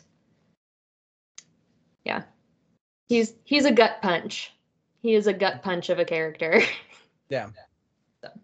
No, I feel like I need to explain where I was coming from a she little explained bit. it. She did, exactly. Yeah, that's Just that's let the it be. thing, you know. It's Okay. good. Oh, okay. Excuse me. Yeah. Okay. But you know, I do want to mention, you know, because like you said, you mentioned his character development, and that's really my favorite part of him, because he goes from someone who, and they show this really well in the movies as well. He goes from the "Where was Gondor when the Westfold fell?" You know, we all know the memes, of course. But he goes from that to My body is broken. no. Pretty quickly. Thanks, Andrew. No, There's he that goes dower from- again. he goes from that to when Aragorn says the beacons of Minas Tirith are lit, he doesn't miss a second. He just goes, and Rohan will answer. You know, and it's a very, very different person who is answering at that point. And then you skip a few scenes, and he's like, "What are the riders from Snowbourn?" And then Grimbold is like, "None have come, my lord," and he's like, "Well, just like, we've all right, well, less than half of what I hoped for, but you know, Yeah. here we go." And you know, like you said, his relationship with Eowyn, it's a scene that I have grown to love more the older I've gotten. Is, "What duty would you have me do?" And he says, "Duty, I would have you smile again. No more despair." Yeah. If we, you know, we've talked about how Lord of the Rings can really affect our own personal lives, and we've all had moments where we have felt nothing but despair. Like everyone here, I'm sure, has had at least one moment like that. I know I can at least personally attest to I have. Yeah. And the thing is that to think about that aspect of, no matter what happens, I would have you smile again with no more despair. To me, that is what drives home who Theoden is, and that's why he's one that I have grown more attached to the older I have gotten. Because it's a dark world out there, but you know, no more smiling again with no more despair. That's the hope, you know, and that's And kind of going off of that, again, you know, going back to Helm's Deep, it always goes back to Helm's Deep. But again, you know, he has his own moment of despair there where he's like, crap, this is it. But, you know, he takes his moment and he takes his time just being overwhelmed and being, you know, completely not okay with what's about to happen and with the fact that the walls are breached and that's never happened, to, you know, gathering himself and still rallying all of his dudes together. I don't know. Again, it's just very relatable. Like, take the time you need, be overwhelmed, but then get up and do something about it. Yeah. And if his calling is not relevant to our world today, I don't know what is. We're more polarized and angrier than we've ever been. And there's literally a dark cloud of Mordor bringing viruses and corona, and I mean, really, I mean, there's a lot of despair and there's a lot of pain and a lot of feelings of hopelessness. And, like Theoden, I think we're challenged to find the strength to move on and to try to smile, which is one of the reasons Tolkien's so good at challenging us in moments of despair to do that. And again, this is a character that was written after the author not only survived World War I, but had to fight through World War I. Just knowing that at the time, that is the worst tragedy in known history, essentially. I see very much like, you can't tell me that Theoden is not based on some real life character stuck in a trench, knowing, we are probably going to die here, but for God and for country, essentially. And again, like, I just love the contrast between him and Sam at that same moment doing those same things, because Sam is, for all intents and purposes, other than what he has seen so far in this journey, he's never known war, and he's never known those types of overwhelming odds. And so he still has more of, I don't want to say he's naive, but he still has more of that innocence and more of that hope readily available. And that's what drives him. And then Theoden, at the same time, doesn't necessarily have that hope. And yet he's still doing the same thing, and he is still carrying on. So.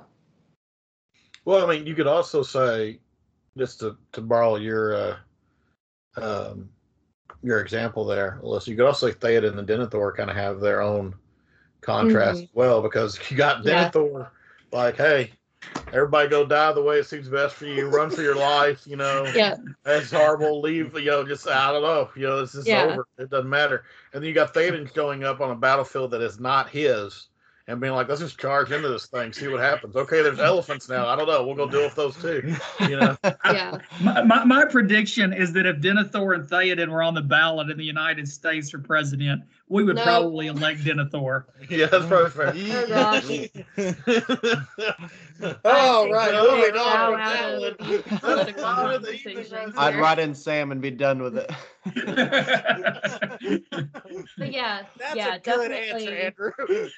Definitely that contrast of like a good leader, and then I hate saying a bad leader, because again, Denethor is another character who is so multifaceted, and you could go on and on and on and talk about his heritage and being a steward of a country that's never going to consider him a king, and having to sort of inherit this leadership that's not supposed to be his, and you could go on and on. But yeah, typically you don't want your leaders going cuckoo banana puffs, at the first sign of ring wraiths at the door. So cuckoo banana puffs are the first on the ring race would be a rough one. Yeah. So I've got two more questions. That's kind of general ones. Josh has already touched on his pretty much, because I kind of knew what his answer was going to be, but I was curious: is there anything you guys would have changed from the films? And we'll start with Andrew. Is there any kind of scene? And it could be anything. It could be a scene. It could be the interpretation of a character. It could be maybe the way something looks. That's one I do not think will come up, but it could be. Is there anything you would have changed personally? Oh man, that's a good question, because I think for me, and maybe it's just because I'm rereading Fellowship right now, but I really appreciate Merry and Pippin's determination. The fact that they pretty much already knew how deep in it Frodo was before he even set out, and they're like, hey, we've known this whole time and we're going with you. I think that gives the four of them setting out, from the Shire, that just gives them that urgency, that like gravity of the mission right off the bat. 5 of them, Andrew. Oh, right. Remember, there's a guy who can't fit in a boat, and that's why we never hear about him ever again. I did forget. But justice for Fatty Bolger, which is where I thought you were going with this. Okay, but that's okay. We can go. We can carry on. Yeah, he just doesn't still go with him. He doesn't go quite the way of the gatekeeper of Bree, but I mean, right. You can assume nothing good happened there. R.I.P. Fatty Bulger, man. Well, at the end of it, no, he's so fat he can't even get out of his chair. That's a thing. Like that's in the book. Yeah. Oh yeah. Okay. No. So he does live. Yeah. Okay. Yeah. Good. No, that's a I thing. never No, he- connected that yeah. those were the same characters. Yeah, there's I'm just pretty sure that's correct. I don't know. Okay, Somebody can yell at us later on this. Okay, I'm sorry, Andrew. But carry on. But I would like to see that one Frodo, I think in that dynamic between, Merry really being quite the bit of a leader, Pippin being, still foolish, but along for the mission, he knows what's happening, and then, Frodo, he's just more, he's a bit more of a leader as well, right? Like he's still, obviously needs Sam. Sam, of course, is the Batman of the story. And, you see Sam and Merry and Pippin and Fatty, really gather around Frodo and just say, like, we're going with you. And Frodo's like, no, you can't. Like, I can't ask you, And they're like, well, it's too late. Like, we're already, like, this is a thing, And so I think I would have liked to see that. And with that being said, of course, I love what they did with Merry and Pippin and their own journeys through the War of the Ring and how they became champions of both Gondor and Rohan, and their development was great. And they stayed super tall. Yeah. Like, Yep. Mm-hmm. And so, I really do love it, but I think that would have been cool to see Dominic and Billy have a bit more of that, like, less of like, oh, like we got roped into this and we're going to rise to the occasion, and more of this, like, I'm looking out for you, we're going to get you there, that kind of determination. I think that would have been a cool dynamic to see within the Four Hobbits. Yeah, that's definitely a solid choice. And I really do tend to agree, especially in the first part of Fellowship. Between the Barrow Downs, getting to Bree, to the Prancing Pony, all of that. There's a lot more before the Council of Elrond that a lot of people don't see because, it's not as important as what comes later, kind of thing. Right. To the story as a whole. But it does simultaneously bring the five of them, closer together and really kind of make them a stronger unit. And so I definitely understand where you're coming from on that. But Micah, what about you, man? Anything that you? No, I got nothing. The only thing I would say is that I wish Shelob had shown a little bit more skin. In some of those Okay, scenes. gotcha. All right, that's man. Good answer. No, Good answer. no, it's That's not. a great answer. Yes, I mean, I look, love it. I thought she was rather attractive, when I was running around Mordor as a human wraith, Yeah. dominating captains and Who would you have voice Shelob in the movies?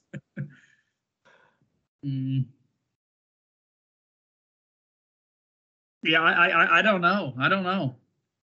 Andy Serkis. No.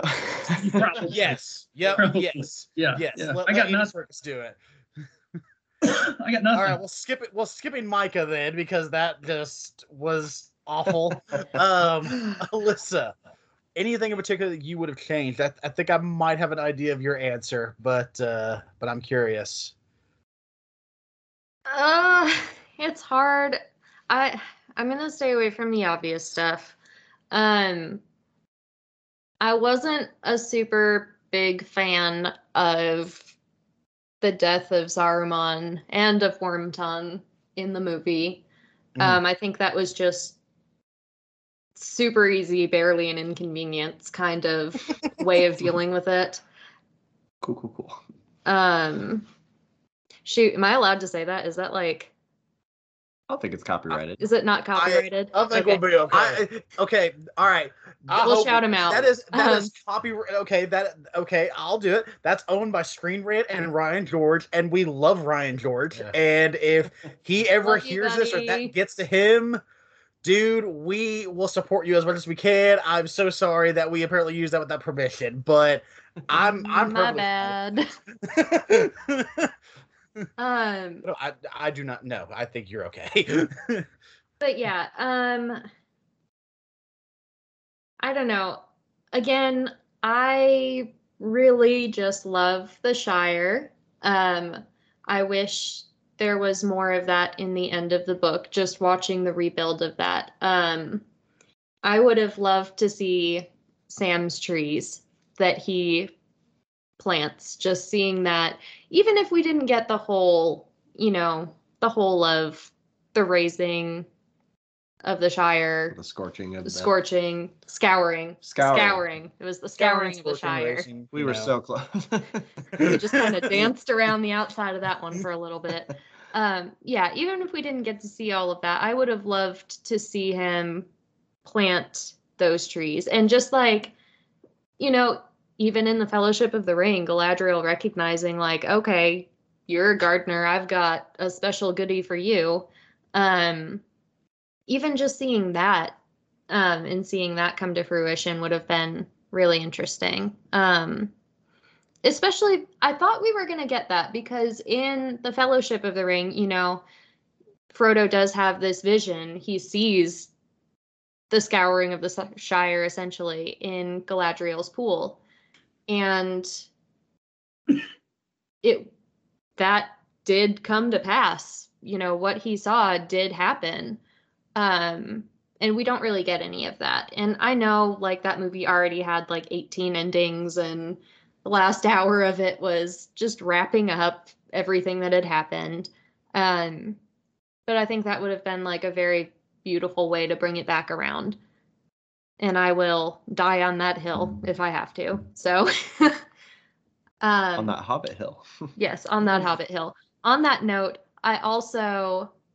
this is a silly one. I would have loved to see more of the character arc of Bill the Pony, because he is like a chapter-long pivotal character in the Fellowship, and then Sam actually gets him back at the end, and I just love that. And I wish we could have seen a little bit more of that, of Bill the Pony, but...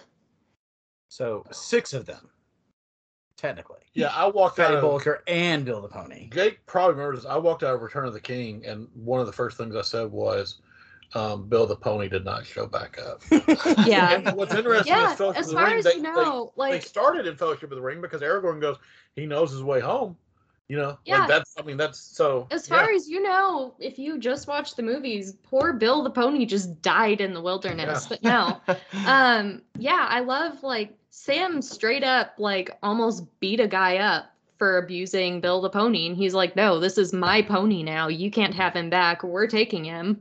Just like kind of threw him over his shoulder and walked off with Bill. And I just love that. I don't know. That's absolutely precious. And just another like point for Sam for being the main character. Big main character energy there. But yeah, Bill the Pony. Love him. Yeah. I mean, it would have cost $200 just to have Sam just go, Bill! And then I would have been fine. I would have been perfect. Yeah. There you last go. word of the trilogy. Yeah, exactly. What if it had been like the off-screen, kind of like the end of Monsters Inc., like Yeah, where I she would've goes, Kitty. I would have been like, just like, 'cause I remember like, 'cause that, to your point, that's a big part of the books when they get back to Bree, right? He's at Bree, Yes. right? And And like they get back to Bree, and he's just astounded that Bill has made it back. it's like he made it. But Bill at that point has been blessed by elves and everything. So like, Yeah. Yeah. Bill is living the high life Yeah, with their old friend absolutely. the innkeeper. Old Bartleman. I will. Oh, yes. The interesting thing about Scouring the Shire, that just to piggyback on what Andrew and Alyssa have already said, is the worst part about that is at the end it's almost like Merry and Pippin's story hasn't ended, because that is where really their self-actualization happens. Yeah. You already get that with Sam and Frodo because of the ring and all that stuff. But like Merry and Pippin's story really culminates there because they become the leaders of Hobbiton, essentially, and of the Shire. And so, like, I mean, because Frodo's really just kind of like, can't we all get along? And and Sam's, but Merry and Pippin are at that point like warriors. Like one's a rider of Rohan and one's a Gondorian soldier. They're the ones, And that's something else we miss out. Like, they did actually get significant training, like significant fighting training. Mhm. Yeah. And I feel like in the movies they're a little bit more infantized. Mhm. Is that the and right word? Just have, listen, just have Pippin kill one troll. I mean, just give him Yeah. one. Like, that's in the book. Like, his sword is literally called Trollbane. So, like, just have him kill one. Just like, it's not. Once again, it's not that hard, guys. Okay. Yeah. They did both Aragorn- stab a troll. It's true. They do both stab a Yeah. troll. But what if, like, at the end, like, Aragorn's, like, dueling that one, and then And he's Pippin's like, just this like, is too much for me. yeah. And then Pippin's like, I got this. Would anybody be angry? I wouldn't be No, upset. Like, Nope. that would have been amazing. Nope, not at all. But slight detour. Okay, I know you're trying to skip me because I've already said what I would change, but real quick, Uh-huh. one of my favorite characters in the book is Éomer, and Oh, Éomer, hell yeah. just like Yeah. like he's great in the movies. Don't get me wrong. Carl He's Urban, he's he's great. fantastic. You know? But like, there's a scene in the books where he sees the Corsairs of Umber, and he's fighting, and like after he's already fought the Oliphants, and he sees the Corsairs of Umber, and Tolkien literally writes this. He says, Éomer laughed as one Fey. And I've always loved that. It's my favorite line from the books, because it's literally just, oh yeah, look, mercenaries from the sea now. Let's fight those guys too. Let's keep the party going. It's almost like a Burr from Hamilton moment where he's like, "Oh, this should be fun. Yeah, exactly. Yeah, Might Yeah, as well. yeah. He just We've really, already committed to dying here, so Yeah. why not have pirates?" yeah, and you do. I mean, he gets a cool moment where he takes out an elephant with a spear. I mean, like, it's great, but like, he's just kind of. And I get it. Like, his character isn't that important, except as, like, He's the heir to Rohan. I mean, yeah, but I'm just saying, like, that's He kind was of never important. supposed to be, though. He yeah, was not supposed to be the heir to That's Rohan. true. That's true. yeah, Get a big So, hand in, getting rid of Grima. Yeah. yeah. But I just feel, I couldn't let that one pass. I'm sorry. You're. I'm sorry. So mine was. He never laughed as one Fey. I know that he never laughed as one Okay. Fey. That's true. No, I was. It's interesting that you and Alyssa had already mentioned my first two, which were Éomer needed more screen time. Mhm. Faramir being basically a completely different character in Two Towers, and being better in Return of the King, but not where he is in the books. Oh, I But- have one more too when you're done. Okay, but my number one, the scene I would not have had, and it is only in the extended editions. But if you don't watch the extended editions, you're actually very confused about where his staff goes for the Black Gate. I would not have had the scene where the Witch King breaks Gandalf's staff. The reason I wouldn't do this is because we've already had the scene, particularly in the extended editions, where Gandalf breaks Saruman's staff because Saruman has no more power except for his voice, which then leads to the Scouring Shire, so on and so forth. I'm not going to get into all that. But about an hour and a half later, Gandalf has a showdown with the Witch King, which from a dialogue standpoint is true to the book, and I do appreciate that. And then right after it is when the Rohirrim come, and that's the whole thing. But before he looks to see the Rohirrim, he lights the sword on fire, breaks Gandalf's staff, and I really think that undercuts Gandalf as Gandalf the White. And I know that's probably the nerdiest thing that's been said on this podcast at this point, but to me at that point, when you are being blessed by the Valar themselves and you are coming back to guide the forces of men and elves to face this one doom one last time, because your journey was not done, at that point, I think you can take the Witch King if you really needed to. And I know that, or at the very least, stand against him to where you're not going to lose your staff. And and I know that, once again, this is from a film perspective where they are trying to just add more to the Witch King whenever Éowyn does defeat him, that being the big triumphant moment, and that's great, and I love that. I love it in the books, I love it in the movie. But when you've already had scenes of the Witch King, like, you know, grabbing thrones of soldiers and just hurling them across the entire city of Minas Tirith, and he's flying, doing all the crazy stuff he does. He's already stabbed Frodo on Weathertop. You already know he's the big bad. We don't need to have that scene where he also takes Gandalf's staff. Yeah, I mean, my main issue, I mean, yeah, I agree with you on that. But Alyssa, Balrog or Witch King, who's more powerful there? Yeah. I mean, I feel like the answer should be the Balrog because, like, even the hordes of evil were like, no, let's not, let's not mess with this. So, like, you know, I mean, the Balrog of Morgoth, which is literally meant that he's a Balrog born of Sauron's, you know, Boss. captain. Yeah. And then you've got, you know, the Witch King, who is the first to fall to Sauron. It just seems like the Balrog will be more powerful, but they don't really know what to do with Gandalf's powers in this in a lot of ways, you know. And I agree with that, but you've also got that scene where he chases off all the ring wraiths, you know, with the light from the staff. So, like, they just not put the staff on the charger overnight? Well, that's and that's what I've kind of been like thinking through too. I've been as I'm rereading and a couple of different podcasts I've listened to as well, of just like this idea that power, you know, is finite almost, and in this world, power can be spent and it doesn't, you know, recharge, you know. And you see this a lot with like Feanor's mother. She's like, all the power that would have, you know, given life to many, I put all of it into Feanor, you know. And it's like she is out, it's over. Like she doesn't have any more to give. She won't recharge. And so to me, this happens very late in the game.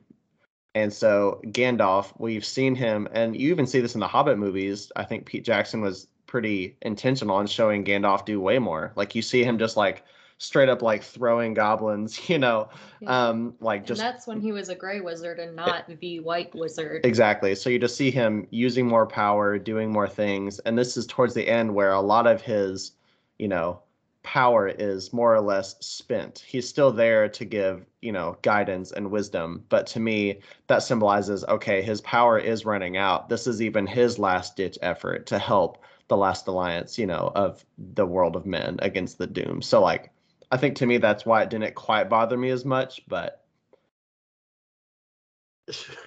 me and Andrew are doomed to fight forever. We just are. And like no, I love that with the Feanor, particularly the Feanor thing. But like, the only problem with that theory is he's sent back from presumably, you know, the Heavenly Council. Manway. Yeah, presumably. So like, it's like he should have had a recharge. You know. Right. So, I mean, yeah, but there is a lot, particularly in the Silmarillion, about using. I mean, because that's the whole point. Like that's the whole reason Fëanor wants the Silmarils so bad, because he put all of his power into the Silmarils.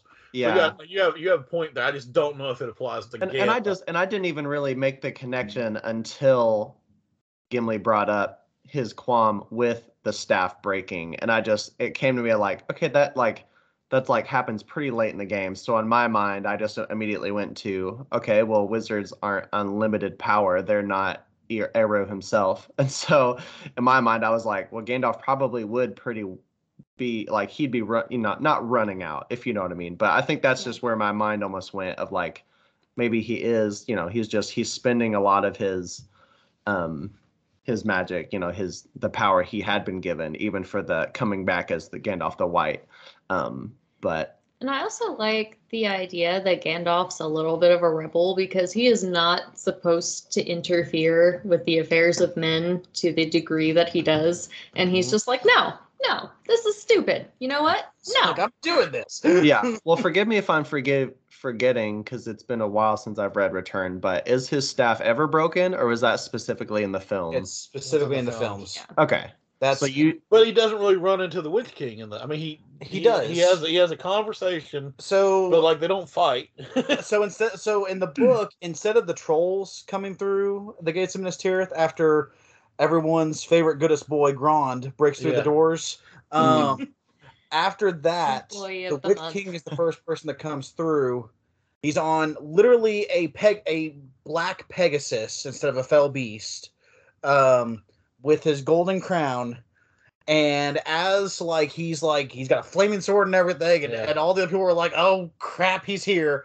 That's when they hear the horns of Rohan and the sun rises, and then Theoden gives his great speech, and then so on and so forth from there. Huh. Okay. But yeah, They had So- to give that moment to the mouthpiece, though. the mouth of Sauron, you mean? Yeah. I'm that- sure I'll in, but I mean, But he's that's- there too. He's in the books. That's in the books too. Because he shows Yeah. him the Mithril shirt, The shirt. because the way the books are split up, at that point when you see the Mithril, you as the reader, if you have not read ahead or haven't seen the movies or anything, you don't know that Frodo is still alive. The last thing you Right. saw was Sam find out that Frodo is still alive, and then he runs to the Tower of Cirith Ungol after yelling down Sauron. Yeah. Well, and murking Shelob. And murking too. Shelob. Yes, excuse me. Yeah, that's Um, important as well. A giant spider, not a Yeah. sexy Sam lady. is not tempted by her wily feminine ways. Unattended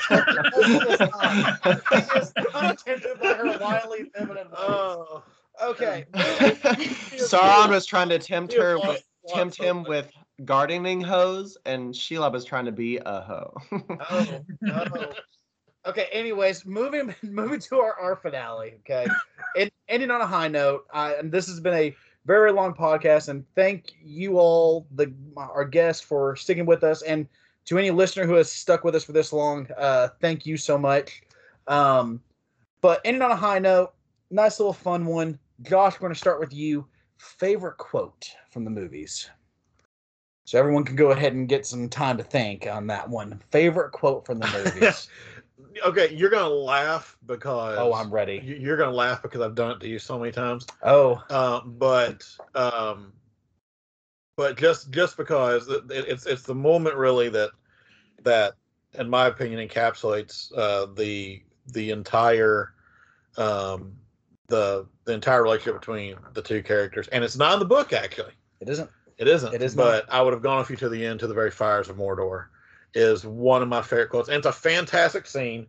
That you've ruined. That I have ruined. Yes. Because every time Josh hands me something, like prime example would be like, "Hey, can you throw this in the trash?"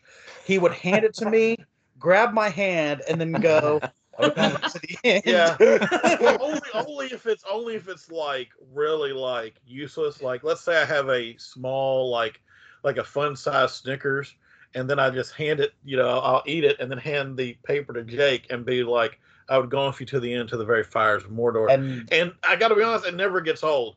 20 years. 20 years. That joke's been going. But that scene. If we didn't really discuss this, but like, if you're gonna ask me what scene that was added to the movie that's not in the books that actually improved it, it's that one right there. Because that's everything before that is the temptation of Aragorn. I think it's the only time, unless you're in the unless you're watching the extended editions, where you hear a lesser, which is it is at the Black Gate in both versions. Oh, it is in the Black Gate. Okay, all right. But either way, just a really Also, it's LSR. whatever. Okay, fine. LSR. Yeah, okay. Yeah. Sorry. Rolls off the tongue a little bit more. Yes. Yeah. My He's called a lisser. listen. My expertise is in the dwarven. Oh, okay, yeah, languages, that makes more of sense. Khazad-dûm. So that's what mine is. Okay. So I pronounce you King Elisser of Minas Tirith. the elvish speech is just doesn't roll off my tongue as well.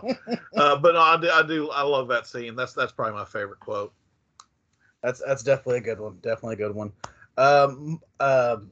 Micah, what about you, my friend? What would you say is your favorite quote from the films? There are so many good ones. That still only counts as one. When Legolas takes down the elephant, that's good.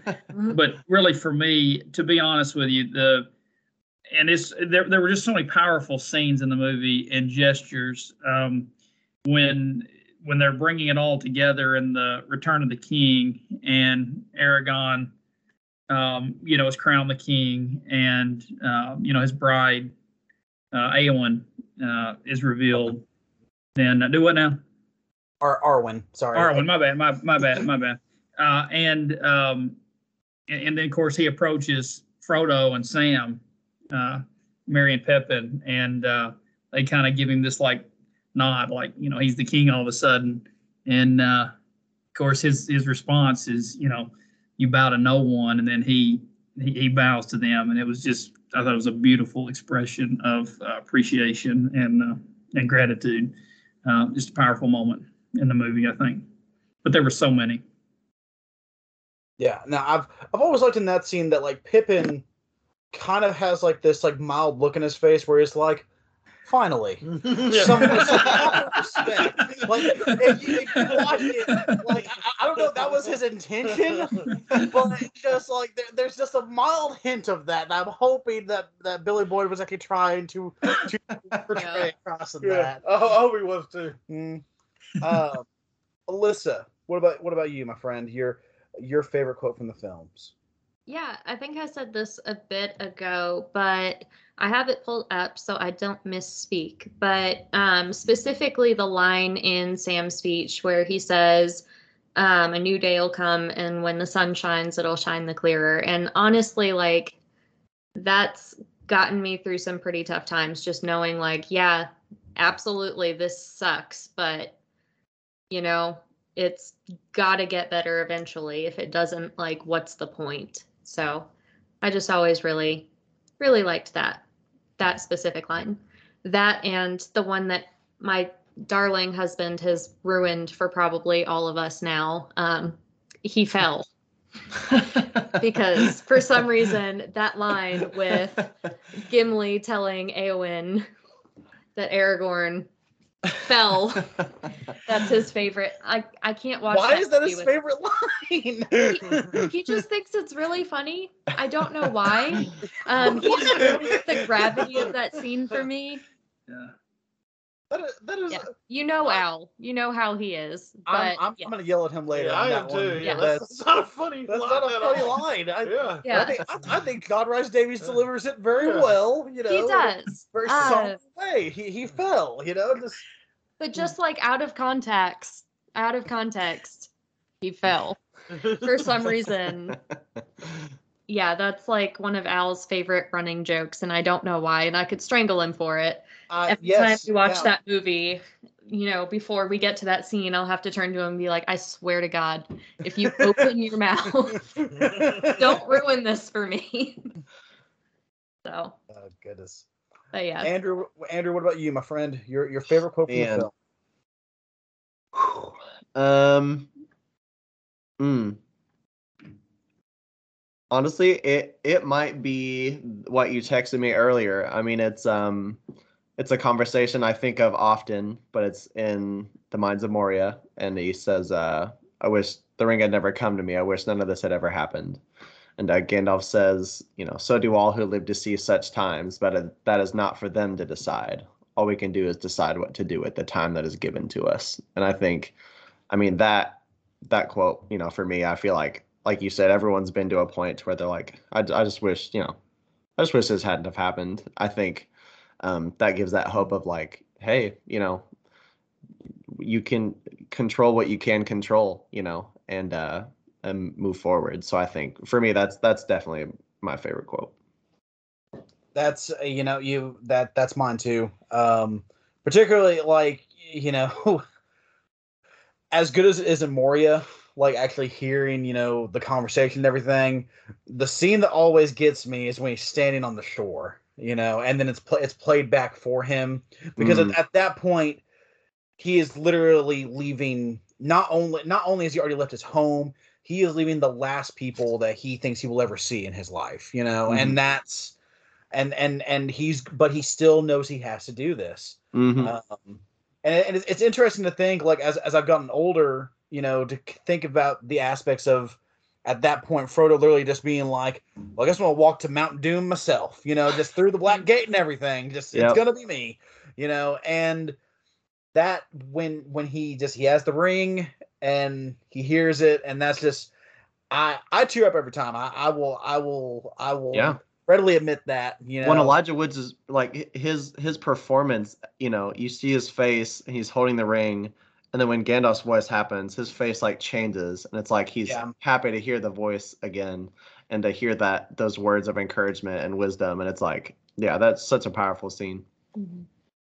I wish I could go back in time to 2003 and tell Elijah Wood, listen, man, you need to pick some. You just pick better roles, man. Like, no need to do Sin City. It's just not necessary. Like, you know, I know you want to do the talking dog imaginary movie, your imaginary show Willard, but like, you know, you've got one of the best faces in Hollywood. Like, we just need to, you know, we need to put you in more stuff. You know, it's hard to watch after that. It is. It's just like, you know, it's just amazing to think, like, he followed up Two Towers with being a cannibal in Sin City. Yeah, I mean, it's just like, it's amazing to me. Yeah. Like, you know, the man has the weirdest. He's got a weird IMDb. He does. And this got dark fast. Yeah, but my friends, we are going to finish it on that. Alyssa, yes, you have something you want to say? Yeah, I just want to say before we wrap, you all know this last year we lost Ian Holm, who was the original actor who portrayed Bilbo, and we haven't really talked about that role at all. And I just want to say from the bottom of my heart, thank you, because that character was everything I wanted at 6 years old when I first read The Hobbit. So I just didn't want to end without giving that shout out. So wherever absolutely. You are out there, thank you. And Christopher Lee as well. I mean, of course, you know, Saruman, you know, just both of those actors.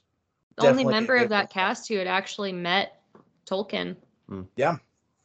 And you can tell that both of them were definitely just giving it their all in those roles. They really were. Even though Ian Holm terrified most of us, you know, as we first ever sleep paralysis demon. But yes. Oh goodness. Yeah.